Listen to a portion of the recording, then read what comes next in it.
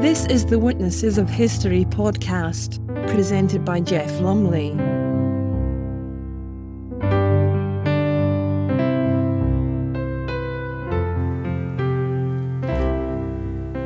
A long series of reports, in fact, on the suppression of the Paris Commune in 1871 this time, interspersed with a short article from the Telegraph of Charles Lindbergh's flight.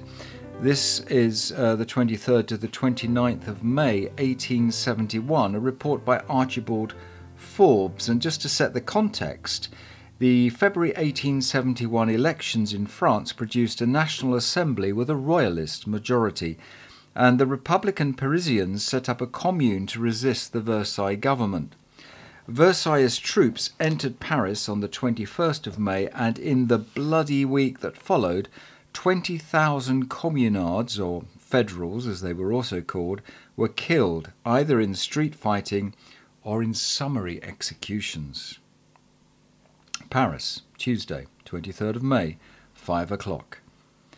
The firing is furious and confusing all around. At the Opera House it is especially strong. I see troops and man after man skulking along the parapet of its roof. They have packs on, so I think they're Versaillists, but I cannot see their breeches, and so cannot be certain. The drapeau rouge still waves from the statue on the summit of the new Opera House. The Federals are massed now at the top of the Rue Laffitte, and firing down towards the boulevards.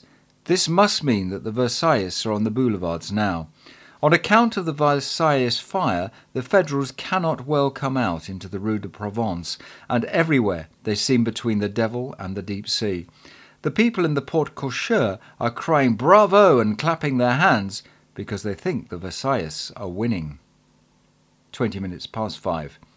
They were Versailles that I saw on the parapet of the new opera. There is a cheer. The people rush out into the fire and clap their hands. The tricolour is waving on the hither end of the opera house. I saw the man stick it up. The red flag still waves at the other end. A ladder is needed to remove it. Ha! You're a good plucky one, if all the rest were cowards. You deserve to give the army a good name. A little grig of a fellow in red breeches, he is one of the old French linesman breed. He scuttles forward to the corner of the Rue Halévy in the Boulevard Haussmann, takes up his post behind a tree and fires along the Boulevard Haussmann towards the Rue Taitbout. When is a Frenchman not dramatic? He fires with an air, he loads with an air, he fires again with a flourish, and is greeted with cheering and clapping of hands. Then he beckons us back dramatically, for he meditates firing up the Rue de Lafayette, but changes his mind and blazes away again up Haussmann. Then he turns and waves on his fellows as if he were on the boards of the theatre, the Federal bullets cutting the bark and leaves all around him. He is down. The woman I dart out from our corner and carry him in. He's dead, with a bullet through the forehead. 25 minutes to 6. The scene is intensely dramatic. A Versaillist has got a ladder and is mounting the statue of Apollo on the front elevation of the new Opera House. He tears down the drapeau rouge just as the Versailles troops stream out of the Château d'Antin, across the Boulevard Haussmann and down the Rue Meyerbeer and the continuation of the Château d'Antin. The people rushed from their houses with bottles of wine. Money was showered into the streets. The women fell on the necks of the sweaty, dusty men in red breeches and hugged them amid shouts of "Vive la ligne!" The soldiers fraternized warmly, drank and pressed forward. Their discipline was admirable. They formed in companies behind the next barricade and obeyed the officer at once when he called them from conviviality. Now the wave of Versailles is over us for good, and the red breeches are across the great boulevard and going to the Place Vendôme. Everybody seems wild with joy, and communist cards of citizenship are being torn up wholesale. It is not citoyen now under pain of suspicion. You may say monsieur, if you like. 10 p.m. Much has been done now since the hour at which I last dated. The Versailles soldiers, pouring down in one continuous stream by the Château d'Antin, horse, foot, artillery, crossed the great boulevard, taking the insurgents in flank, not without considerable fighting and a good deal of loss, for the Federals fought like wildcats wherever they could get the ghost of a cover.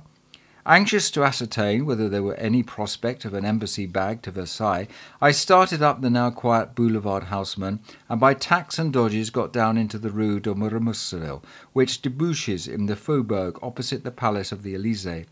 Shells were bursting very freely in the neighbourhood, but the matter was urgent, and I pressed up to the Rue de Faubourg Saint-Honoré and looked round the corner for a second. Had I looked a second longer, I should have been not writing these lines. A shell splinter whizzed past me as I drew back, close enough to blow my beard aside. The street was a pneumatic tube for shellfire. Nothing could have lived in it. I fell back, thinking I might get over to the embassy as the firing died away, and waited in the entry of an ambulance for an hour. There was not a few ambulances about this spot. I saw, for a quarter of an hour, one wounded man carried into one I was near very minute, and for I timed the stretches of my watch. Looking into others, I could see the courtyards littered with mattresses and groaning men. A few, but not many corpses, chiefly of National Guards, lay in the streets, behind the barricades, and in the gutters. As I returned to the Hôtel de Château-d'Antin, I had to cross the line of artillery pouring southward from the Church of the Trinity, and so down the Rue Halévy towards the quarter, where the sound indicated hot fighting was still going on. The artillerymen received a wild ovation from the inhabitants of the Château-d'Antin. The men gave them money, the women tendered them bottles of wine. All was Gaudemont. Where, I wonder, had the people secreted the tricolour all these days of the Commune? It now waved from every window and flapped in the still night air as the shouts of "Vive la Ligne" gave it a lazy throb. Wednesday. And so evening wore into night, and night became morning. This morning, its pale flush of aurora bloom was darkest, most sombre night for the once proud, now stricken and humiliated city. When the sun rose, what saw he? Not a fair fight. On that, within the last year, Sol has looked down more than once. But black clouds flouted his rays, clouds that rose from the Palladium of France. Great God, that men should be so mad as to strive to make universal ruin because their puny course of facetiousness is run. The flames from the palace of the Tuileries, kindled by damnable petroleum, insulted the soft light of the morning and cast lurid rays on the grimy, recreant Frenchmen who skulked from their dastardly incendiarism to pot at countrymen from behind a barricade. How the place burned! The flames revelled in the historical palace, whipped up the rich furniture, burst out the plate-glass windows, brought down their fantastic roof. It was in the Prince Imperial's wing, facing the Tuileries Gardens, where the demon of fire first had his dismal sway. By 8 o'clock the whole of the wing was nearly burned out. As I reached the end of the Rue Dauphine, the red belches of flames were bursting out from the corner of the Tuileries, facing the private gardens and the Rue de Rivoli, the rooms occupied by the King of Prussia and his suite on the visit to France the year of the exhibition. There is a furious jet of flame pouring out of the window where Bismarck used to sit and smoke. Crash! It is an explosion or a fall of flooring that causes this burst of black smoke and red sparks in our faces. God knows what fell devices may be within that burning pile. It were well, surely, to give it a wide berth. And so, eastward to the Place du Palais Royal, which is still unsafe by reason of shot and shell from the neighbourhood of the Hôtel de Ville. And there is the great archway by which troops were wont to enter into the Place du Carrousel. Is the fire there yet? Just there, and no more, could the archway be cut. The Louvre, with its artistic riches, might still be spared. But there are none to help. The troops are lounging supine in the rows, intent, and who shall blame weary powder-grimed men on bread and wine? And so the devastator leaps from chimney to chimney, from window to window. He is over the archway now, and I would not give 2 hours' purchase for all the riches of the Louvre. In the name of modern vandalism, what means that burst of smoke and jet of fire? Alas for art, the Louvre is on fire independently, and so is the Palais Royal and the Hôtel de Ville, where the rump of the Commune are cowering amidst their incendiarism, and the Ministry of Finance and many another public and private building besides. I turn from the spectacle sad and sick, to be sickened yet further by another spectacle. The Versailles troops, collected about the foot of the Rue Saint-Honoré, were enjoying the fine game of communist hunting. The Parisians of civil life are caitiffs to the last drop of their thin, sour, white blood, but yesterday they had cried "Vive la Commune!" and submitted to be governed by the said Commune. Today they rub their hands with livid currish joy to have it in their power to denounce a communist and reveal his hiding place. Very eager at this work are the dear creatures of women. They know the rat holes into which the poor devils have got, and they guide to them with a fiendish glee which is a phase of the many-sided sex. Voila! The braves of France return to a triumph after a shameful captivity. They have found him, the miserable. Yes, they drag him out from one of the purlieus which Haussmann had not time to sweep away, and a guard of 6 of them hem him round as they march him into the Rue Saint-Honoré. A tall, pale, hatless man, with something not ignoble in his carriage. His lower lip is trembling and his brow firm, and the eye of him has some pride and defiance in it. They yell, the crowd, "Shoot him! Shoot him!"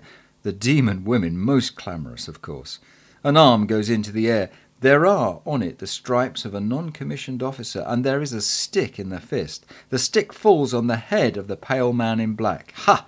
The infection is caught. Men club their rifles and bring them down on that head, or clash them into splinters in their lust for murder. He is down. He is up again. He is down again. The thuds of the gun stocks on him sounding just as the sound when a man beats a cushion with a stick. A certain British impulse, stronger than consideration for self, prompts me to run forward, but it is useless. They're firing into the flaccid carcass now, thronging about it like blowflies on a piece of meat. His brains spurt on my boot and plash into the gutter, whither the carrion is bodily chucked, presently to be trodden on and rolled on by the feet of multitudes and wheels of gun carriages. Womanhood, then, is not quite dead in that band of bedlamites who had clamoured "Shoot him." Here is one in hysterics, another with wan, scared face draws out of the press an embryo bedlamite, her offspring, and, let us hope, goes home. But surely all manhood is dead in the soldiery of France to do a deed like this. An officer, one with a bull throat and the eyes of Algiers, stood by and looked on at the sport, sucking a cigar meanwhile. The merry game goes on. Denouncing becomes fashionable, and denouncing is followed in the French natural sequence by braining.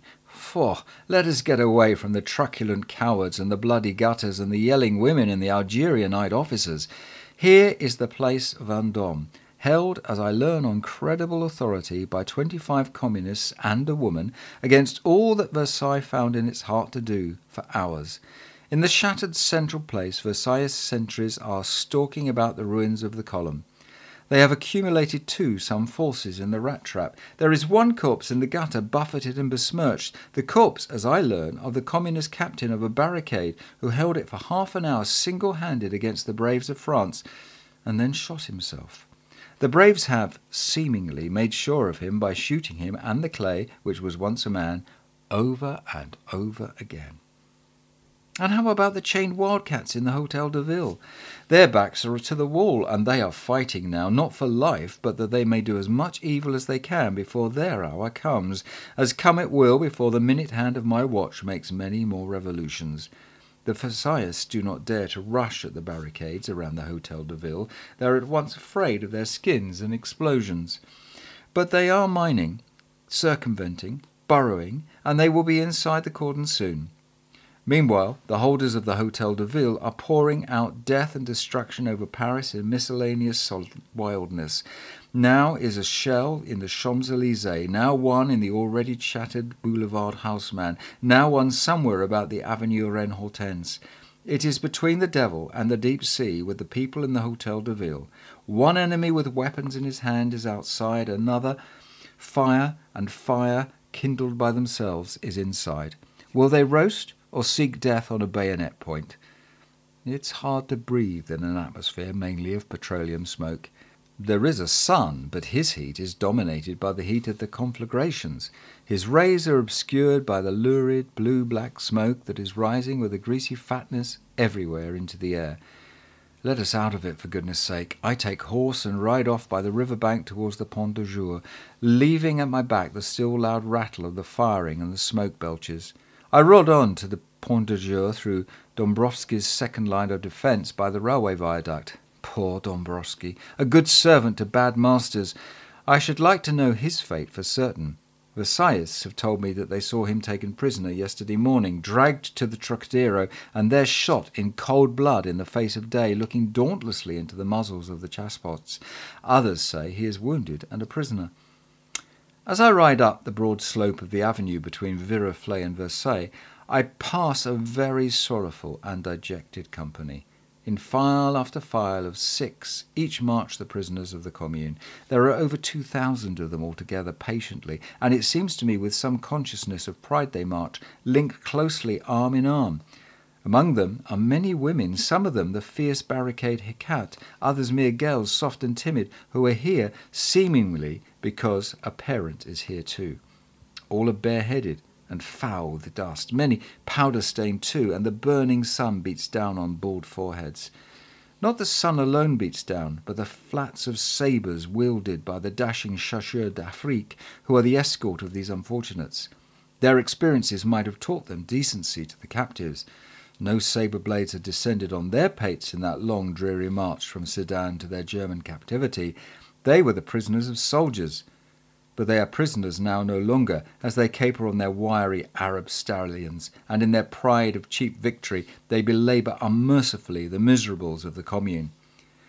In front are 300 or 400 prisoners, lashed together with ropes, and among them are not a few men in red breeches, deserters taken red-handed. I marvel they're here at all, not dead in the streets of Paris. As I drive along the green margins of the placid Seine to Saint-Denis, the spectacle which the capital presents is one never to be forgotten. On its white houses the sun still smiles, but up through the sunbeams struggle and surge ghastly swart waves and folds and pillars of dense smoke. Not one or two, but I reckon them on my fingers till I lose the count. Ha! There's a sharp crack, and then a dull thud on the air. No artillery that. Surely some great explosion which must have rocked Paris to its base.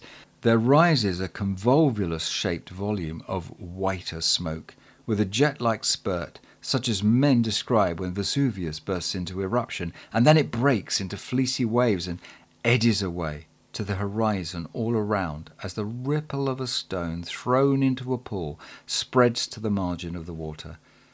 The crowds of Germans who sit by the Seine solidly watching are startled into a burst of excitement. The excitement might well be worldwide. Paris the beautiful is Paris the ghastly, Paris the battered, Paris the burning, Paris the blood-spattered now.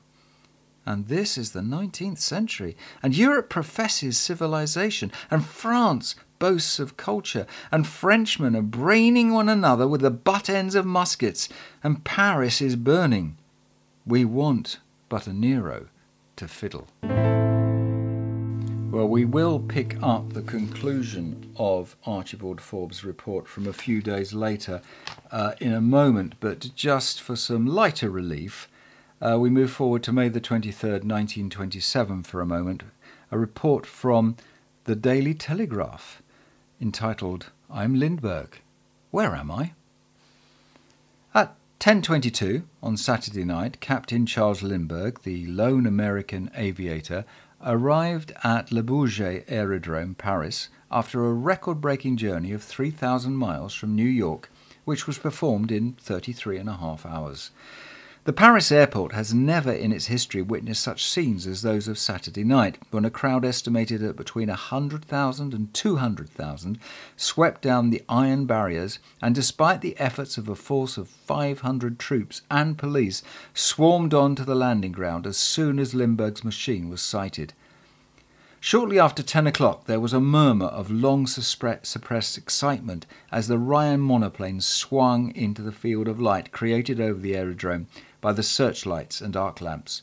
Twice the pilot made a circuit of the landing ground and then, having carefully chosen his point of descent, came down with a neatness and precision which astonished the observers.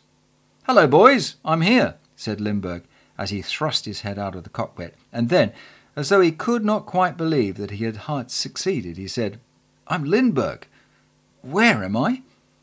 While Lindbergh rested in the headquarters of the aerodrome, on a mattress stretched across 3 chairs, a section of the crowd had stormed the machine, and before this could be stowed in a hangar under a strong guard of troops, it had suffered considerable damage at the hands of souvenir hunters, who had torn off large pieces of the wing covering, chipped off lumps of aluminium, and even broken stays in their eagerness to secure a relic of the record-breaking achievement. It must be realised that once in his machine, Lindbergh, owing to the features of its construction, could never look out straight ahead directly, but only by means of a periscopic arrangement. To the left and to the right his view was uninterrupted through the windows. He carried no lights on board, but all the dials of his instruments were luminous.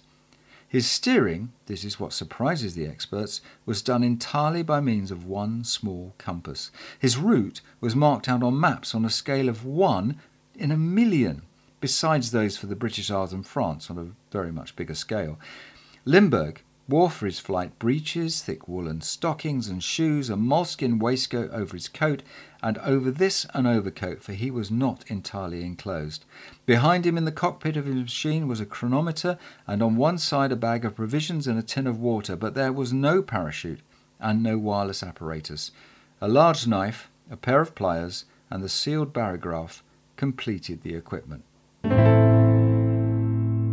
Well, we continue in Paris as we go back to May 1871 and Archibald Forbes' report on the finale of the Paris Commune situation on the 29th of May. The Mur de Feder, against which the communards were shot, is still a place of pilgrimage for the French left. Travelling to England and writing hard all the way in train and boat, I reached London on the early morning of Thursday, May the 25th, and was back in Paris the following day. All was then virtually over. The hostages in Le Raquette had been shot, and the Hôtel de Ville had fallen on the afternoon of the day I had left. When I returned, the communists were at their last gasp in the Château d'Eau, the Butts du Chaumont, and Père Lachaise. On the afternoon of the 28th, just 1 week of fighting, Marshal MacMahon announced, "I am absolute master of Paris." On the following morning I visited Père Lachaise, where the very last shots had been fired. Bivouac fires had been fed with the souvenirs of pious sorrow, and the trappings of woe had been torn down to be used as bedcloths, but there had been no great amount of fighting in the cemetery itself. An infallible token of close and heavy firing are the dents of many bullets, and of those that were comparatively few in the Père Lachaise. Shells, however, had fallen freely, and the results were occasionally very ghastly. But the ghastliest sight in Père Lachaise was in the southeastern corner, where, close to the boundary wall, there had been a natural hollow. The hollow was now filled up by dead. One could measure the dead by the rood. There they lay, tier above tier, each successive tier powdered over with a coating of chloride of lime, 200 of them patent to the eye, besides those underneath, hidden by the earth covering layer after layer. Among the dead were many women. There, thrown up in the sunlight, was a well-rounded arm with a ring on one of the fingers. There again was a bust shapely in death, and yonder were faces which to look upon made one shudder, faces distorted out of humanity with ferocity and agony combined. The ghastly effect of the dusty white powder on the dulled eyes, the gnashed teeth, and the jagged beards cannot be described. How died these men and women? Were they carried hither and laid out in this dead hole of Père Lachaise? Not so. The hole had been replenished from them close by. Just yonder was where they were posted up against that section of pock-pitted wall. There was no difficulty in reading the open book, and was shot to death as they stood or crouched.